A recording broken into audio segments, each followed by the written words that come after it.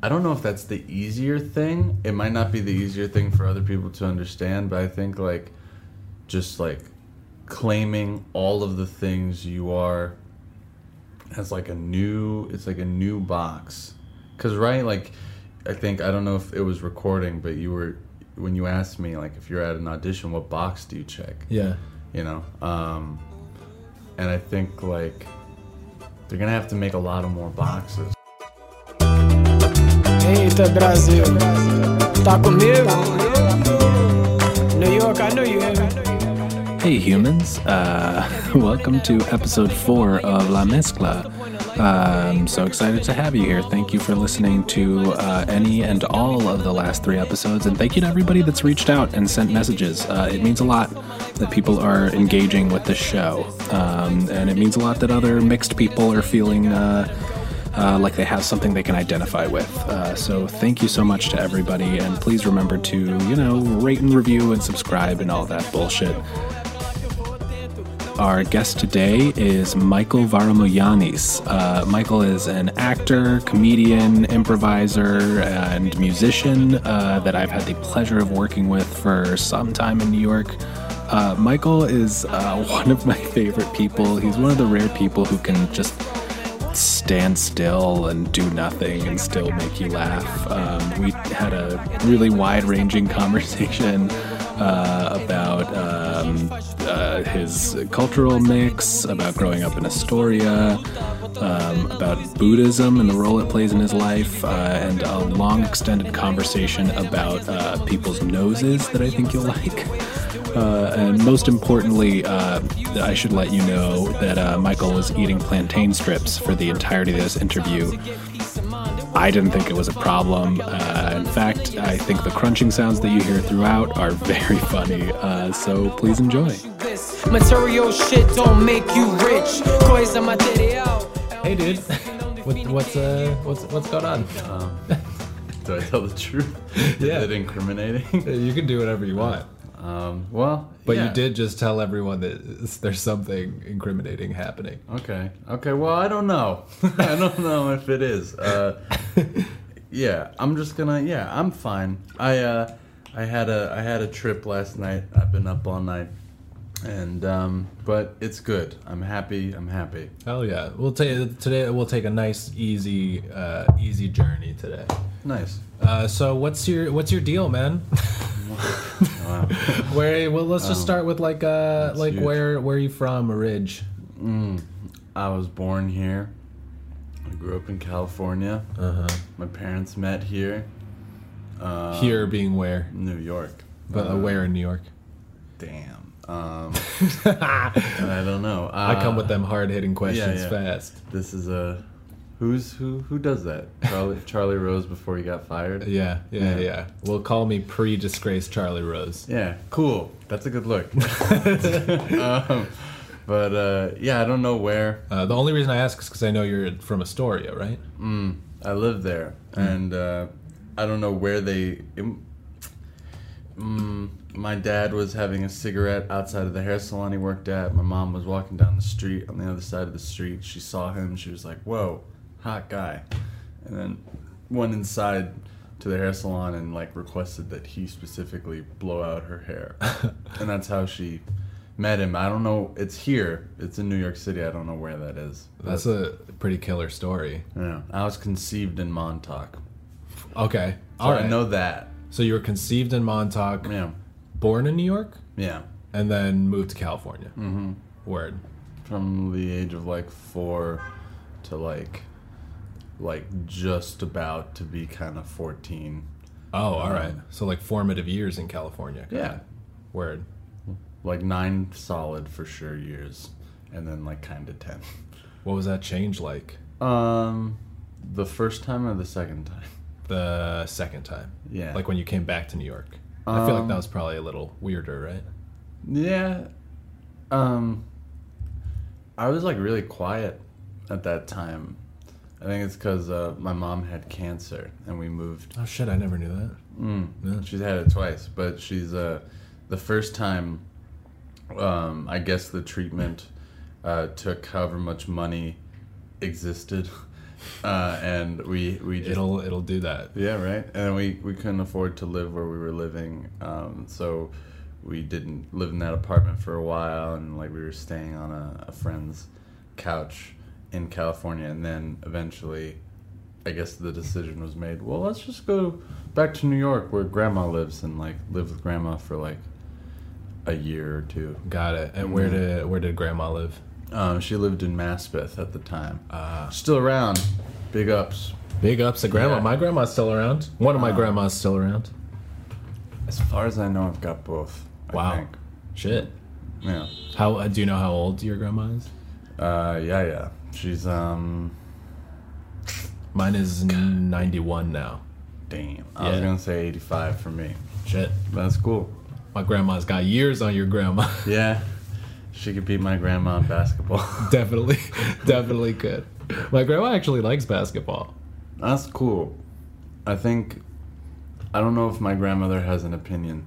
If basketball was on, she might just like demand to start talking about other things, you know? Yeah, that's fair. So how does the mix shake out? Which side of the family is which? Oh, my mother is Greek, so I'm currently using my mother's name, and my father is Puerto Rican. Got it. Yeah, but like legally on my driver's license and like every document that matters, it's Hernandez. But for acting, I'm using my mom's name. Just for acting, or just in general these days? Like in general, but like for acting, But like when you sign things, like official things, like do a you- credit card. Yeah, thing. something like that. That's yeah, I do Hernandez. Got it. What I've asked a couple people this. When you gotta, you know how you gotta check a box, like even on audition forms and stuff, or like, I don't know, if you're renewing your driver's license or something, do you check any box? What box do you check? Yeah, I do. I do the Latin Hispanic box. Yeah. And the other box. Got it. Yeah. If there is another box, sometimes there is. And then usually I also cross out the Native American box. Oh, do you have native background? Yeah, I'm like a fifth Taino. Oh, wow. Yeah. Has that had have you gotten in touch with that side, or is it just sort of a thing you've always been like, I'm a fifth Taina? Yeah, no, I mean, like, I know my father's family, and, like, me and my dad don't have a great relationship, but, like, I know them, and, his grandfather was, like, completely Taina. Yeah. My dad is of, like, indigenous and African descent. Got it. So, just, like, on... So you probably got a real fucking interesting DNA profile. Have you ever done that? The spit in the cup? Yeah. Spit in a cup. Spit You ever in the do a cup. spit in a cup? Yeah, spit in the cup. I spit in mine last week. I sent it in. I gotta wait like 8 weeks to see That's it. exciting, man. Yeah. I'm happy for you. Thanks. cool. Everyone's really excited. We're throwing a baby shower about it. Oh man. What was that? What? How did it shake out? Your spit in a cup. Yeah. I got what I'm 46% Greek. Wow. Damn, that's a high percentage. Yeah. And I'm like just shy of like a true fifth, like the 20%. I'm like 18, I think, or 19 Taino. Yeah. But I round up. I'm guilty. But yeah, and then there's that, and then there's also about just that much of like African. If the Taino's like 18, I think the African sits at like 16%. I don't Cool. know. This is just numbers. Yeah, but it means something at the end guess of the so. day. What? So you're where in California are you for those years? Los Angeles. All right. And what kind of what was your circle like demographically speaking? Friends? Yeah. My best friend was a Brazilian girl named Isabella. Well, I mean, she's American, but you know, she's like ethnically Brazilian, if that's the correct way to phrase it. I don't know. I'm not sure. Yeah, I don't know. She's of Brazilian heritage. She was the close friend. Had a lot of Korean friends. I think it might have just been my school. Like, was it a really diverse school? Yeah, I would say it was like 2/3 Asian, and then like the rest of the third was a mix of like, but it was like predominantly Korean. I feel like, wow, just the neighborhood or district I was in for school. So did you not spend a lot of time around white kids when you were that age? I guess, I mean, everyone's around, but yeah, I felt like, yeah, like my best friends, like just thinking in childhood, I think I maybe had one, like, truly, like, oh, you're my homie, who, like, I guess you would say was, like, white. Yeah. Do you think and that wasn't really a conscious thing, right? It was just sort of like, these are the people I like. Yeah, I definitely wasn't aware of that, you know, or, I mean, some kids are, but socially I wasn't aware of it like that. I just, they were my friends. Yeah. You know? Did anything change when you moved back to New York? Or did you find yourself sort of gravitating to the same kind of people? It did change. Like, my strong friends in New York off the bat were Greek. And I think that's because of the location of where I was. In Queens. Mm-hmm. Yeah. There was a lot of Greek kids over there. And I yeah. So I think it just happened. But yeah, I guess just thinking about the way you're asking it and then like hearing the response, it almost feels like it's kind of dependent more on the place, like the location. Yeah, geography makes a huge difference. Yeah. I think I like to go through like the childhood years, because it's like you said, when you're a kid, you're not really thinking about any of this shit in a conscious way. Right. So I think it's interesting to think about how that stuff kind of shook out for you, whether it's who you were hanging out with or who you were falling in love with or something like that.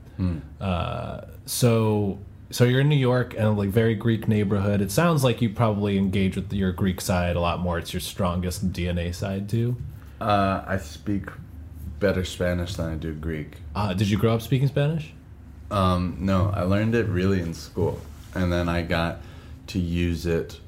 I've gotten to use it like every time I go to Europe, and then just like in my day-to-day life, like. I'll speak to people in Spanish. My mom speaks like great Spanish, and like we speak in Spanish, and although she's like the Greek woman,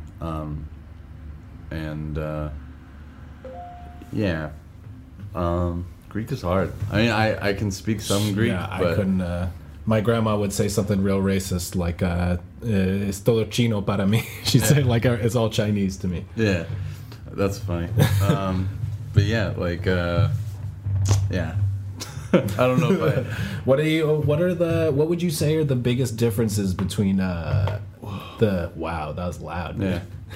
Michael just cracked the shit out of his neck. That was good. What would you say are like the biggest differences? I'm not asking you to like speak blanket statements just in general, but in your experience, the biggest differences between Greek culture and like the Spanish culture. It's very similar, and then I'm gonna make a crazy ass statement. I'm gonna say that to some point all of it is similar, like no matter what culture it is. All of it, all cultural identity in general, you mean? Yeah. Having not spent time with every culture on the planet, sure, I can't say that for sure, but just from a place of gut, I want to say, like, it must be similar, like, to some small degree. Yeah. Well, there's some there have to be some, like, universalities across everything, right? Yeah. But, you know, like, mothers are, like, super giving, and, like, fathers are whatever they are. I mean, like, I'm, like, not what is it? A judge, an authority figure? Yeah, no, I'm not say. Yeah, I'm not asking you to be. I'm asking strictly in your experience. Yeah, yeah. It's kind of difficult. They seem very similar to me because it's I'm the That's one. you, yeah. Yeah, I'm the one seeing it or experiencing it. Yeah. And because I'm always me, it's somehow, not that every experience like, you know. Yeah, I think that's pretty Yeah. cool. I think, especially just from the people I've spoken to so far, and from my own experience, I spend a lot of time as a mixed race person focusing on the differences between the two. But I think it's cool that you're just, it's all a part of you, so why not just consider it all the same thing? Yeah, it's difficult. It can be difficult to like keep that with you in public. Not that it's asked of you to like. What do you mean by that? Oh, it's not asked of you to be one side of yourself or another side of yourself necessarily. Right. And although all of your experiences comprise you for yourself, like I know that someone else doesn't necessarily think about that or know that when they look at you or anyone. Right. They might just take you for what they immediately see. Right. What do people usually take you for? Generally, I'm considered to be some kind of Southern European or a Hispanic person.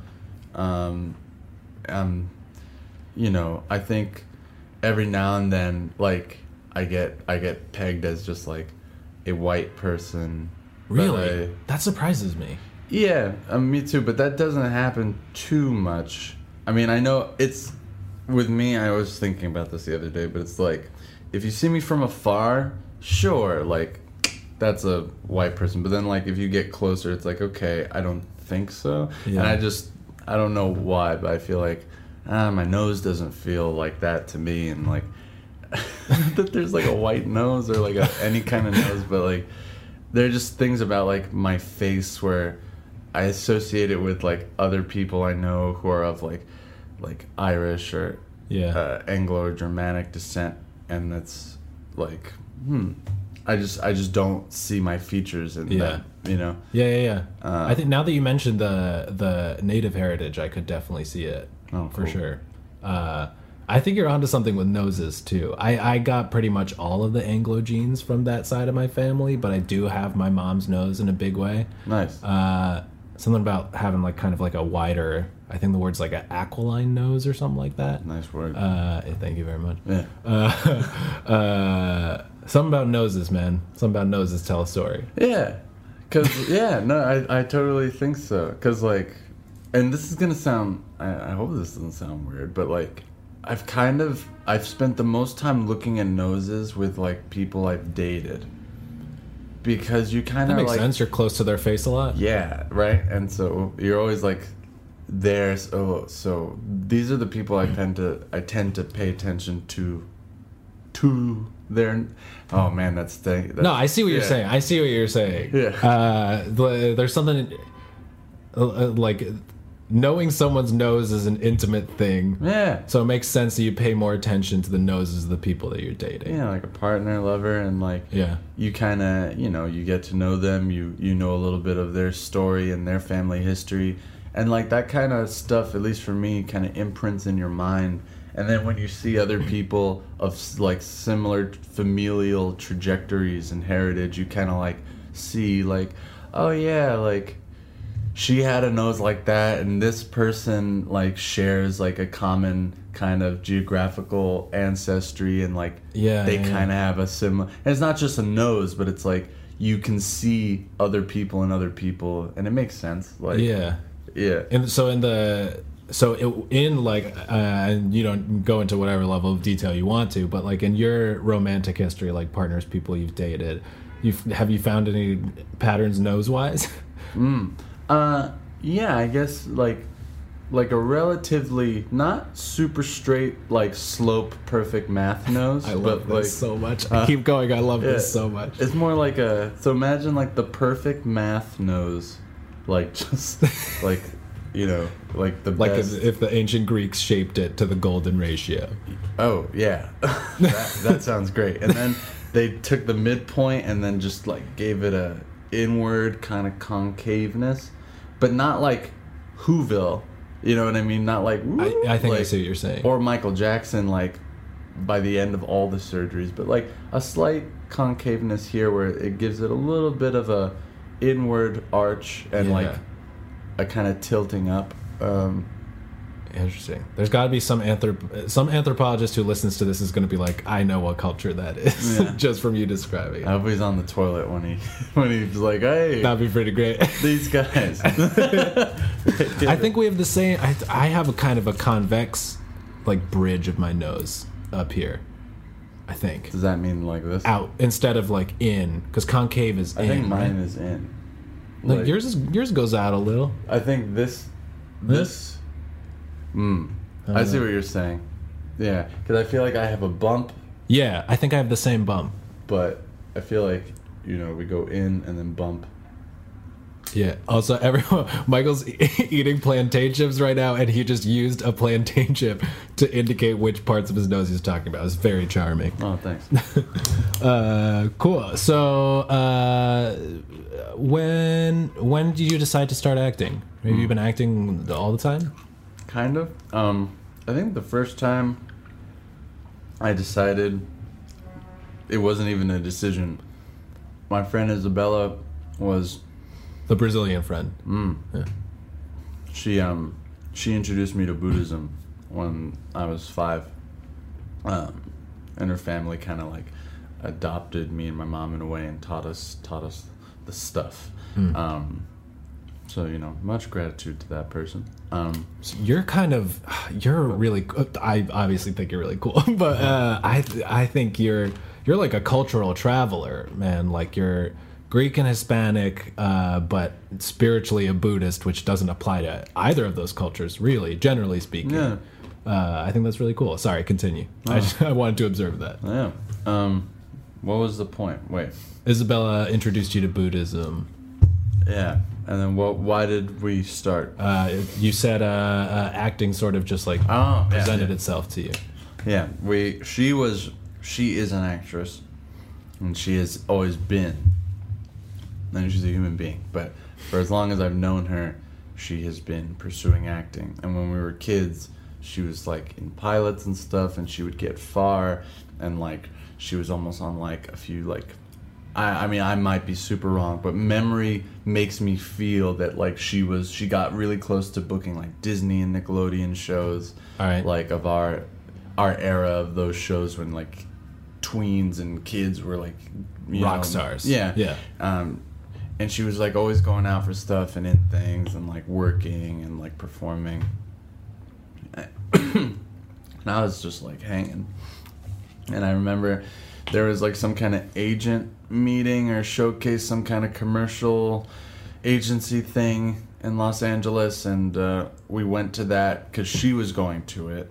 And it was like, I don't know if it was an open call, what it was, but we were there, and we were there to support her, and she was there to do her thing. And then somehow I wound up, like, doing it too. Oh, that's great. But I had no desire, nor no intention. I wasn't signed up for it. I think I was just there, and the person running it, and it was like in front of a panel of like a bunch of people. It was like 50 people in the room, and like, I got up there and like the guy's like, how much you like peanut butter? And I was like, man, I love peanut butter. And but I think I just spoke to him candidly. I was just like a chubby like 7-year-old. And they were like, man, this kid's full of fun. Like, wow, let's do it. And then I went through it was like a grooming through their program, whatever it was, where they were like, it was me and a bunch of kids, and like we would go over like commercial copy and like rehearse being in like things, because they were like trying to groom you to like book and stuff. I don't remember. How long was this thing? I don't know. I don't remember. I just remember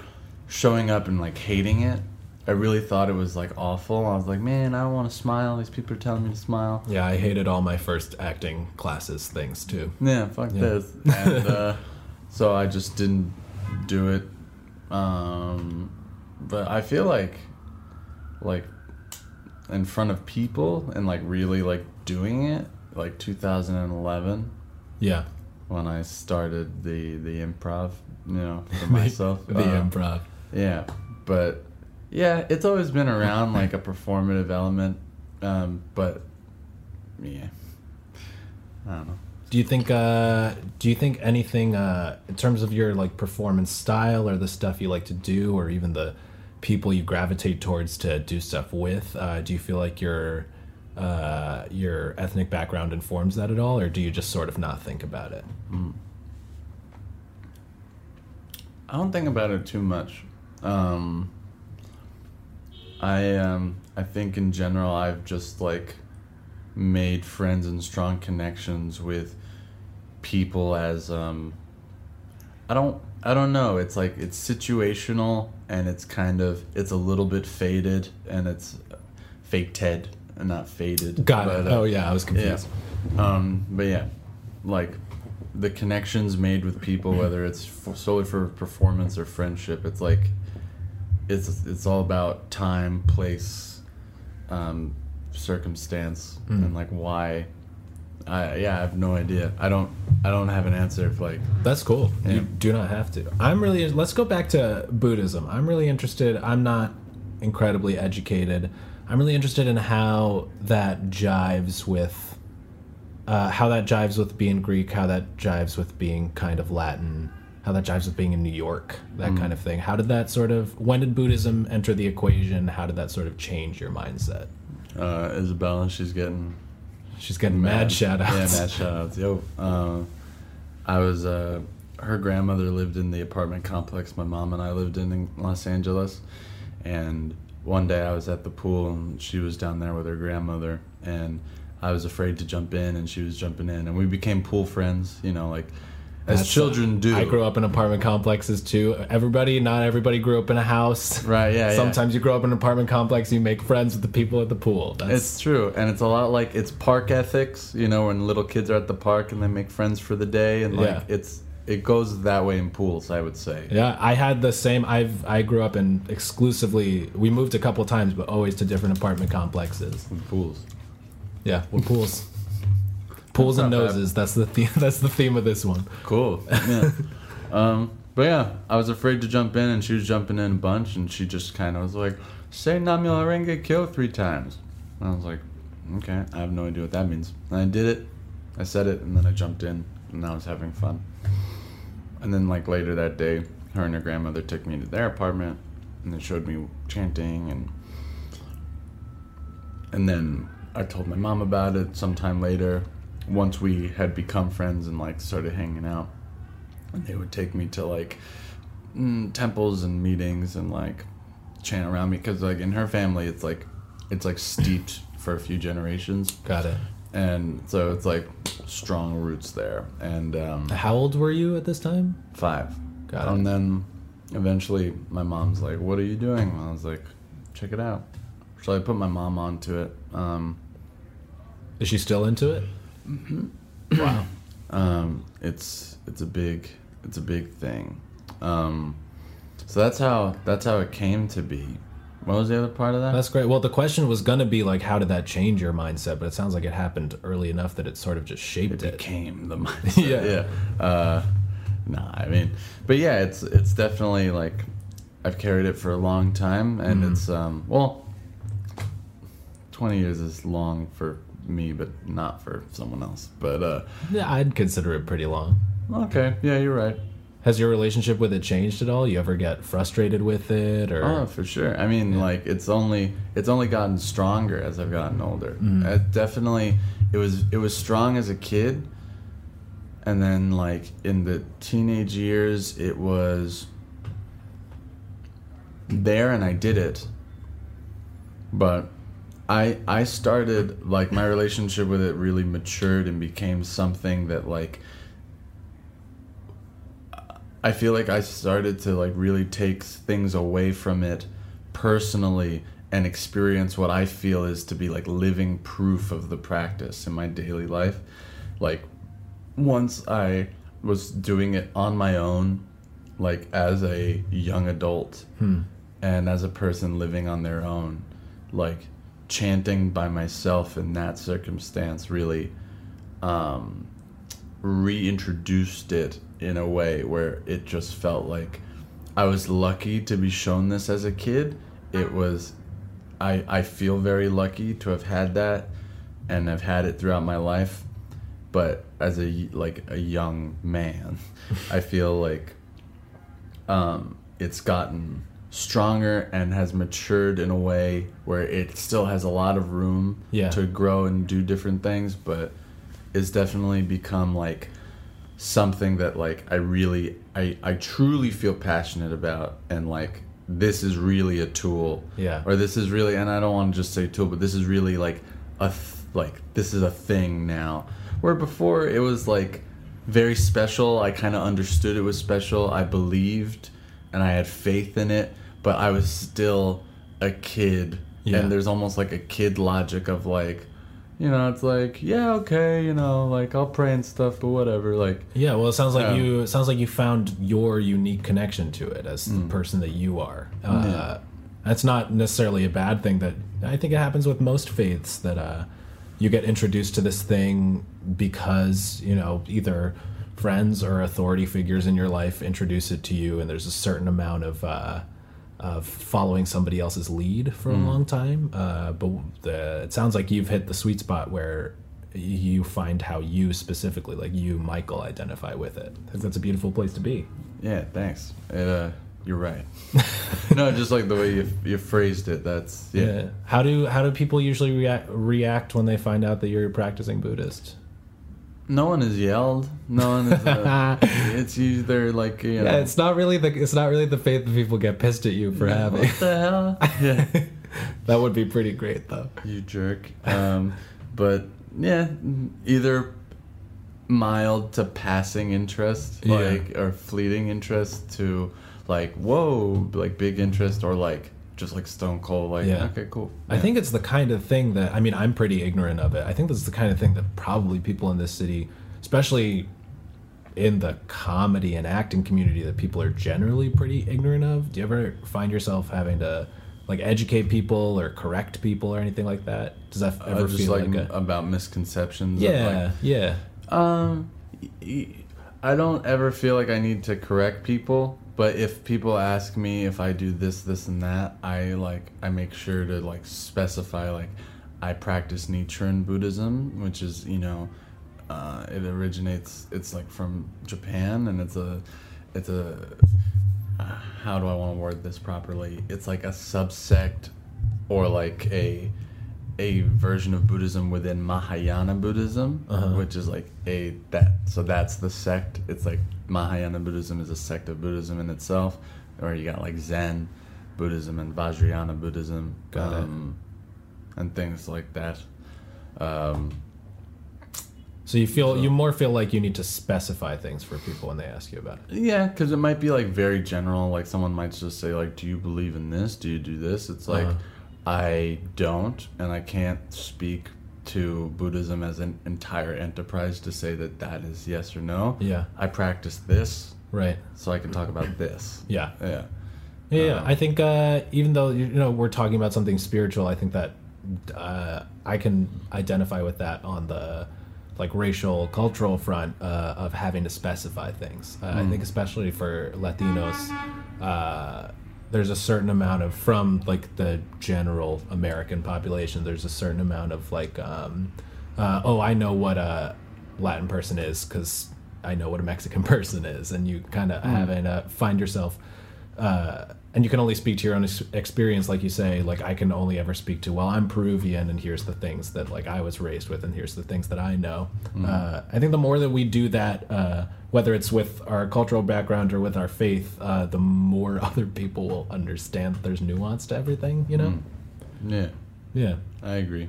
Do you feel the need to make your heritage known? Yes. Yeah, but I think, and I'm going to try my best not to repeat myself because I've talked about it a few times on other episodes. I think I'm a specific case that I don't look like what my heritage is. So for a long time, I just sort of kept it quiet and didn't feel like I could claim being a Latin person. And only recently am I becoming comfortable with making it known and making sure people know that. Because I think there's a certain amount of responsibility to that as somebody who passes for, you know, a white dude. Yeah, I hear you. I definitely, like, I've joked about this with friends. Like, I am very aware if like I'm in a room and it's like all white people. Like I'm aware. Like I like not that I actively like I have to notice. I'm like every room I'm in I'm like counting. Yeah, but no. like you know it's impossible not to be aware of it. Yeah, but like after a moment, like you know, if you see that, it's like oh okay, and not that that's. I'm not saying there's anything up or down about that, but it's just like it's something that I notice, and whether or not I feel the need to let other people know what's good about me, I definitely notice if there's a majority of something in the room or someone in the room. And I don't know why that is, but like I notice, and like it doesn't come with any kind of emotion that's necessarily anywhere. It's more of just like an observation. I think that's just human nature.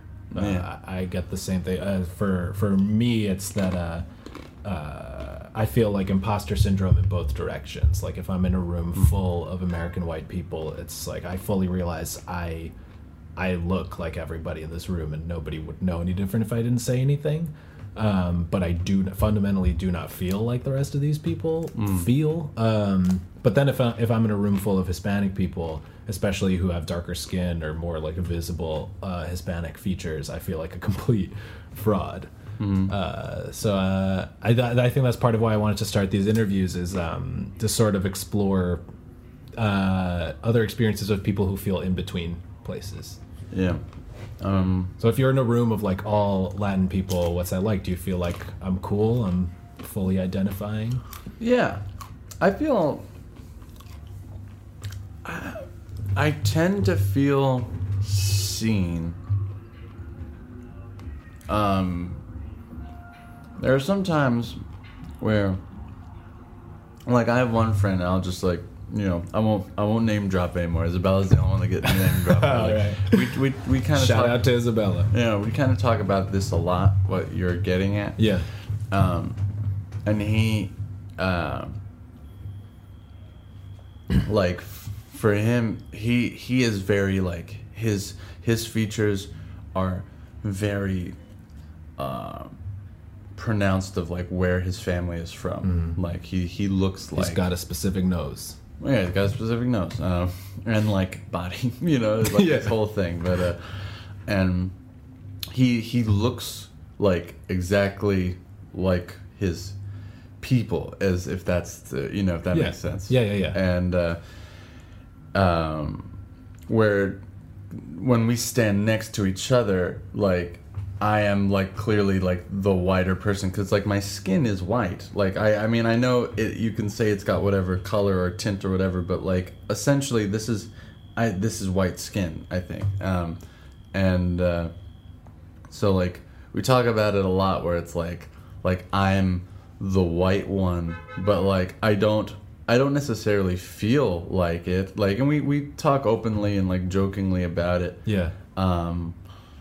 But yeah, I think that's interesting. Not that conversation really goes anywhere, but like my father is very dark, and his family, you know, they have their features. They're very like mixed, and they're just they're very dark people. Where I am like, I have my mother's coloring, but I'm like one step away from like undeniably looking clearly like a type of person. And it's like literally a step away. It's my dad. So that's interesting. It's like I would never want to claim like, hey, you know, like I'm the son of like why would you even say that? Like I'm the son of like these people. It's like I don't know where that gets us or gets you. But I think I'm really interested in that feeling of when you start that feeling of why would I say that? Why would I claim this specific thing, this specific identity? Because I think that is going back to what we were talking about of their universalities across all people. I think that kind of feeling is universality across any mixed person, no matter what mix of cultures they are, that they have that feeling of like, well, I'm this, and I look at one side of my family and I see what I could be, what I could say I am, and I look at the other side and see another version of what I could say I am. So I think we're in this like weird limbo space, and it's not, like you said, it's not necessarily an up or down thing, but I think it's a unique space. I wonder if like, and specifically with like a wider background, if like mixed people like to really hold on to like the just like whatever isn't like white or Caucasian inside of them because of like a white guilt and like whatever that is, and or like white privilege, like being aware of it as an existing thing. Like for a mixed person, like and it's not unilateral, but like do they hold on to the other aspects of their heritage because they just want to be removed from this thing, which in like especially the modern day is kind of seen as like this is like an original sin almost of you. Yeah. That you're like you're born with this thing and it does this for you whether you're aware of it or not, and like there's nothing you could do to wipe it off, you know what I mean? Yeah, So I mean, like, I think you're kind of describing me. Like I'll definitely cop to some of that, and it's not necessarily a fully conscious thing. When I was younger, I was definitely my head. I grew up in a really sort of pretty affluent white suburb of the city. I think I was much more of an assimilator back then. Of like I wanted to be like everybody else and be part of what I didn't think of as white, like super white and rich white culture. And as I got older and maybe a little bit more educated, there's certainly like a large amount of white guilt that enters the equation.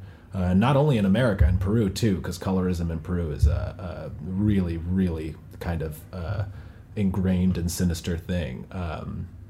So I think it's partially that I'm really proud of the non-American side, but I think I'd be disingenuous if I didn't cop to having that amount of guilt and kind of wanting to run away from it, even though I can't.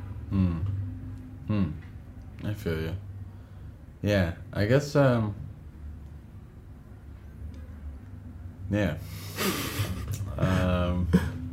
No, I don't know. I agree with you. Yeah. I don't know if I had anything actually to say. That's cool. So, what kind of stuff interests you now? What kind of creative stuff are you working on now? And do you feel like, and again, the answer can be like, not really, I don't think about it. But of the stuff you're kind of working on or that's on your mind creatively right now, how do you feel like any of your cultural background figures into it? Or even if it's your spiritual background? Like, how much of that stuff do you try to bring to your work? And if the answer is not at all, let's talk about that too. I don't make a conscious choice of what I'm gonna include. Like, I try to be as comfortable with all the things I think I have and am, and then just like it's all in the same box. I think that's like, just in general, I think that's, I don't know if that's the easier thing. It might not be the easier thing for other people to understand, but I think like just like claiming all of the things you are as like it's like a new box. Because right, like I think, I don't know if it was recording, but when you asked me like if you're at an audition, what box do you check? Yeah. And I think like they're gonna have to make a lot of more boxes For sure. like if we have to use boxes, but Yeah. like yeah, I think, yeah, I don't choose, I don't think about what I'm gonna include in anything, because I just accept, okay, well, I guess this is me and this is what I know about myself, so it's all equally up for grabs. I think that like, I think my my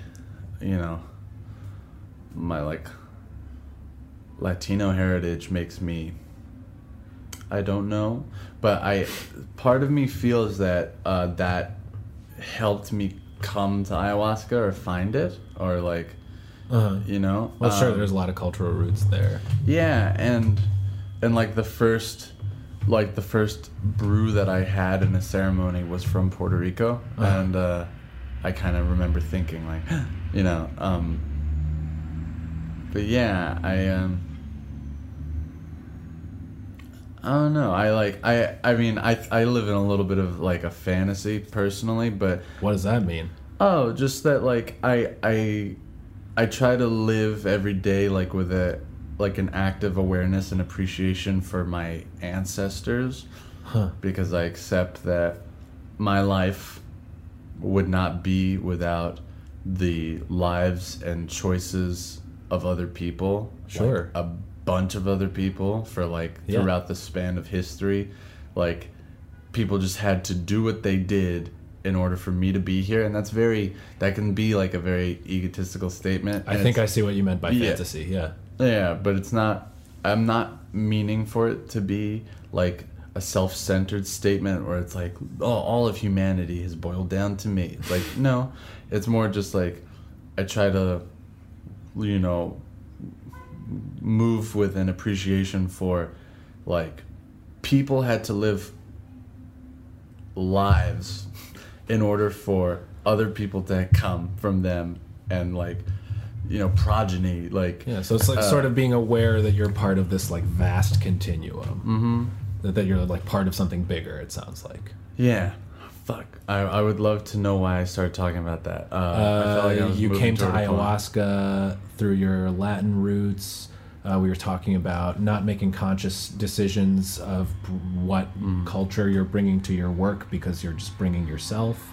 That's kind of how we got here. Yeah, okay. I think, all right. That's close. But I try to be respectful of those people, those ancestors, and like speak to them in meditation or in just like make a conscious effort to like if I'm meditating or walking to like think out loud internally like to myself and just like thank them. And like I know some of the names of like deceased relatives on both sides of my family. I don't know like all the names of all the people, but like I try to say like a personal prayer of like, you know, to this person and that person and this person and to all the like ancestors whose name I do not know yet or will never know. Like I just like I am grateful for this opportunity to be alive, and I hope I do you justice, and so on and so forth. So I like... It sounds both humbling and also, depending on how you look at it, pretty pressurizing. Oh, it could be, yeah. Of that, like, I hope I live up to, you know, this this stuff that's behind me. Yeah, and live up to it or just, like, make the best use of it. Because if I've been gifted with a shot and maybe I'm shot in such a way where it's like I don't really know what I'm supposed to do with my turn. You know, I've been given a turn, but like I don't.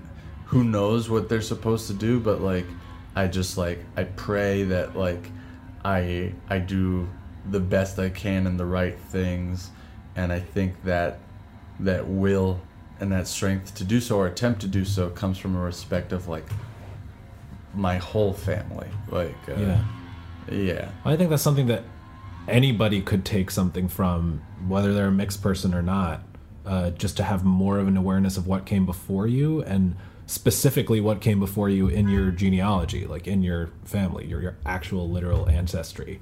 To at least give, because I have heard from a lot of white people, and I do have a certain amount of empathy for it, that there is this element of white guilt, but there's also this element of, and I've heard it from a couple of white friends, of I don't really know, we don't really have a culture. We don't really have much to latch on to.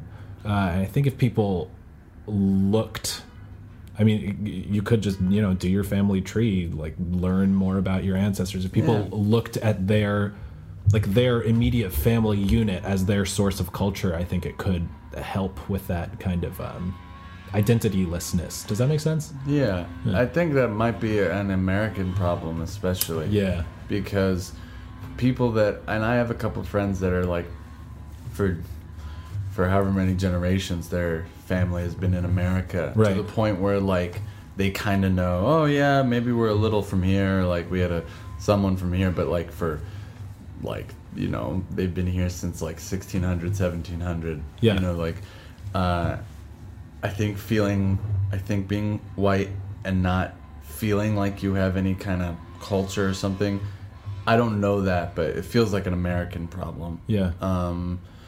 And I would say that, like, yeah, right, there's culture literally everywhere. Like, yeah, like all people have traditions and routines and rituals, and like whether you want to like relate it, it's not about Christianity, but I'm going to use the word sacrament. Like all cultures have their things, like there's like sacrament, if I can. And culture can mean something as simple as like, you know, what your mom's room smelled like when you were a kid, like, well, that's true, specific stuff like that. Yeah, like even food, like not all German people eat schnitzel, but schnitzel's a thing. Yeah, you can throw that in the culture, you know. Yeah.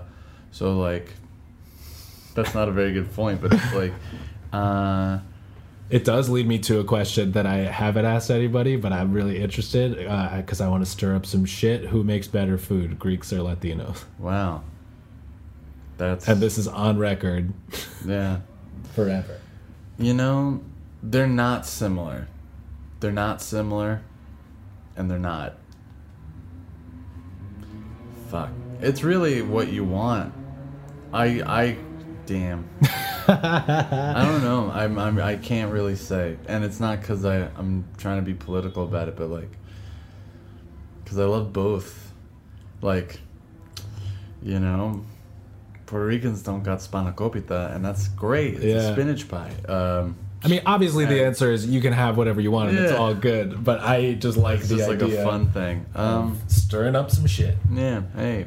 Or maybe instead of picking one, like what, depending on what context are you gonna go for the Latin food, and what context are you gonna go for the Greek food?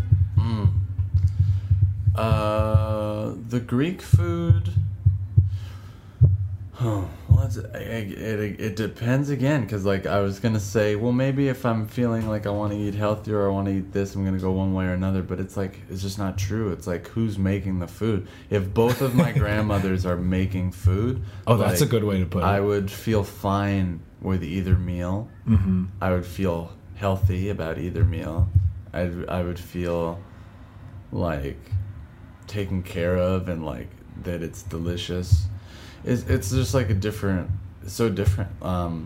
Like in Greece, my grandfather's mistress, or you know, my girlfriend. All right. Yeah, she's a really nice woman. I just didn't know what to say she was. That's like, fine. We don't got to get into it. Yeah, she made like this fava bean mash with onions, and it's like a paste. It's a thing they do in Greece. That's delicious. That's fun. And then in Puerto Rico, if I'm there, like something I might do, like with my dad or something, is like you know, we might like go snorkeling, catch a fish, pull a couple of like mangoes and aguacates from a tree, and then like go home and like make juice a salad and cook the fish. Shit, that sounds good to me. And I said that next to fava bean mash, which kind of makes it sound like, oh, well, clearly the other one is super cool, fucking fava bean mash. But the other one didn't have a story. The other one had my grandma's mistress. Yeah. But I guess I was just trying to think of an experience in both countries or both places with food in my brain. And like, I wouldn't take one over the other necessarily, because it's like both situations are delicious.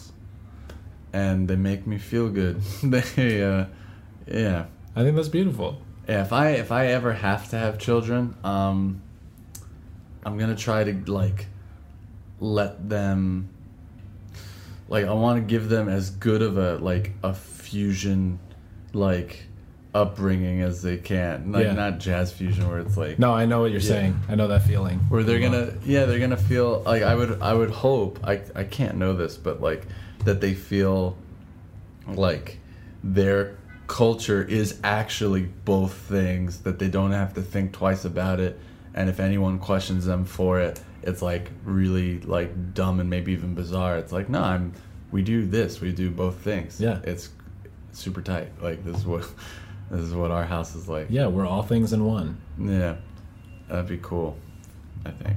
All right. Michael, is there anything you want to plug or any shit like that? Because I think we're gonna. I know you got to get out of here. Oh yeah.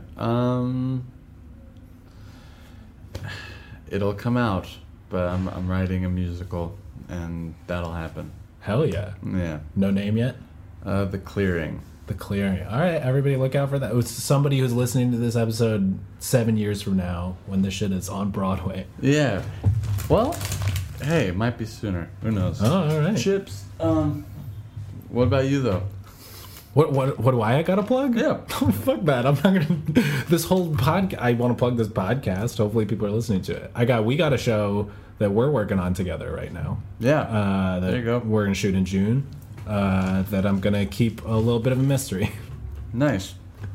Yeah. Great, Michael. Thank you so much for coming in today. Thanks, man. Can I have one of your plantain strips? Oh yeah. I'm sorry if this episode blew. No, this episode was fantastic. There was a bunch of loud hip-hop music playing at one point, but I really wanted to end on chomping into a plantain chip. Okay. There's sirens. You know, that's an accurate representation of Washington Heights. Everyone, have a wonderful day. Come with me.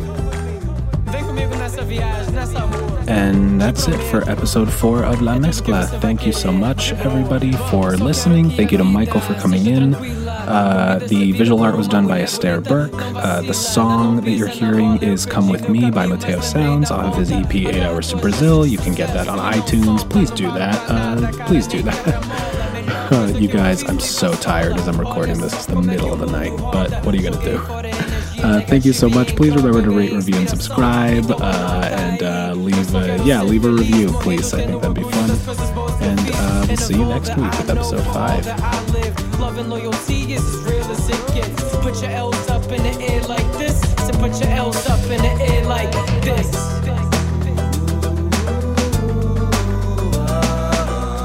I got a long way to go, but as far as I know, I'ma stay on this road, man. What? Save big money when you start your next project today at Menards. Convert your current recessed lighting with energy-saving LED downlights from Fight Electric. They're bright and install easily in just minutes. They also go from regular lighting to nightlight mode with just a simple flip of a switch. Save big on all Fight lighting products now at Menards. Shop our lighting options today in-store and on Menards.com. Save